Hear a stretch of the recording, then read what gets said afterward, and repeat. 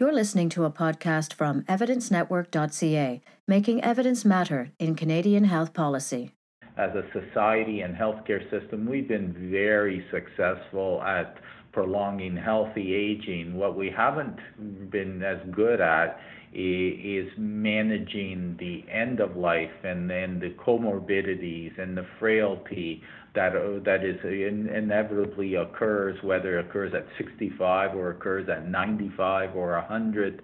That's John Muscedere, Scientific Director and CEO of the Canadian Frailty Network. Today, about 1/4 of those over age 65 and half of those over age 85 are medically frail. That's over 1 million Canadians. In 10 years, those figures will double to well over 2 million. But what exactly is frailty? As Muscedere explains, it's not just about your birthday. So you may have, for example, an 85-year-old who is fit, who may respond quite well, as opposed to a 65-year-old who has chronic multiple diseases and is frail. So it's not the age; it's your physiological state that determines your response to some of these interventions. At the moment, frail Canadians are the major consumers of healthcare in all settings. 45% of Canada's healthcare budget is spent on people over age 65, even though they only represent 15% of the population. But it doesn't have to be this way. With a better understanding of frailty, we can prevent or delay it with adequate social and medical supports. So ensuring proper nutrition or ensuring a significant exercise, even social interactions are important. Those type of supports, you can keep people at home much longer, prevent their institutionalization, and so not only is it better for the healthcare system, it's much better for the person that you are supporting at home. Most clinical research systematically excludes both the very sick and the elderly.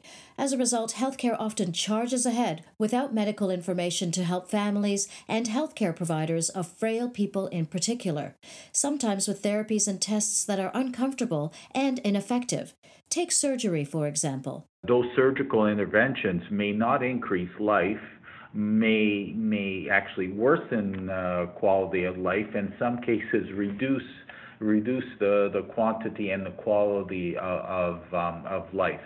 That's not saying that you shouldn't ever do surgical interventions, but you need to be very cognizant of what procedure you're going to do and look at the risk benefit in an older individual. Another suggestion? Muscedere says a one-stop shop would make life a lot easier for frail patients who are often negotiating multiple health issues among multiple specialists and multiple facilities, increasing the risk of things getting replicated or lost in the shuffle. The medical system right now is quite fragmented in going from one area to another, and one specialist or one healthcare setting or one institution may not talk to another. Records aren't freely portable. He also suggests updating our funding model based on age rather than our current per capita model. People who are frail, who have multiple comorbidities or medical problems, tend to use the healthcare system much more, and there are, in some provinces and some regions are really seeing that their populations are older, have more medical problems, and those are the regions which are going to have higher healthcare costs at the end of the day. And recognizing that in funding models would be a very nice way to match funding with use. While the government sorts out our economic planning, Muscedere suggests patients and families get on board with advanced care planning. This means recognizing that as we age, frailty is a possibility that, quite often, requires reassessing healthcare goals. For example, does a better quality of life necessarily mean a longer life? And when is more medical intervention worse for the patient? And those conversations are always very difficult.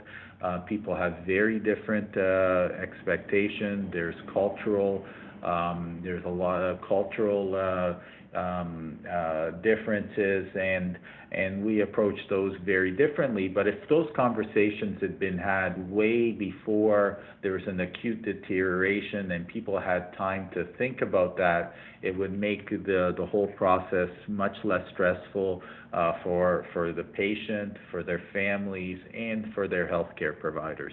For Evidence Network, I'm Neeta Das McMurtry. You've been listening to a podcast from evidencenetwork.ca, making evidence matter in Canadian health policy. Connect with the latest nonpartisan health research from experts across Canada and around the world, or sign up to receive our free monthly e-newsletter at www.evidencenetwork.ca. You can also subscribe to our podcast on iTunes. Evidencenetwork.ca is funded by the Canadian Foundation for Healthcare Improvement, the Canadian Institutes of Health Research, Research Manitoba, and the University of Winnipeg.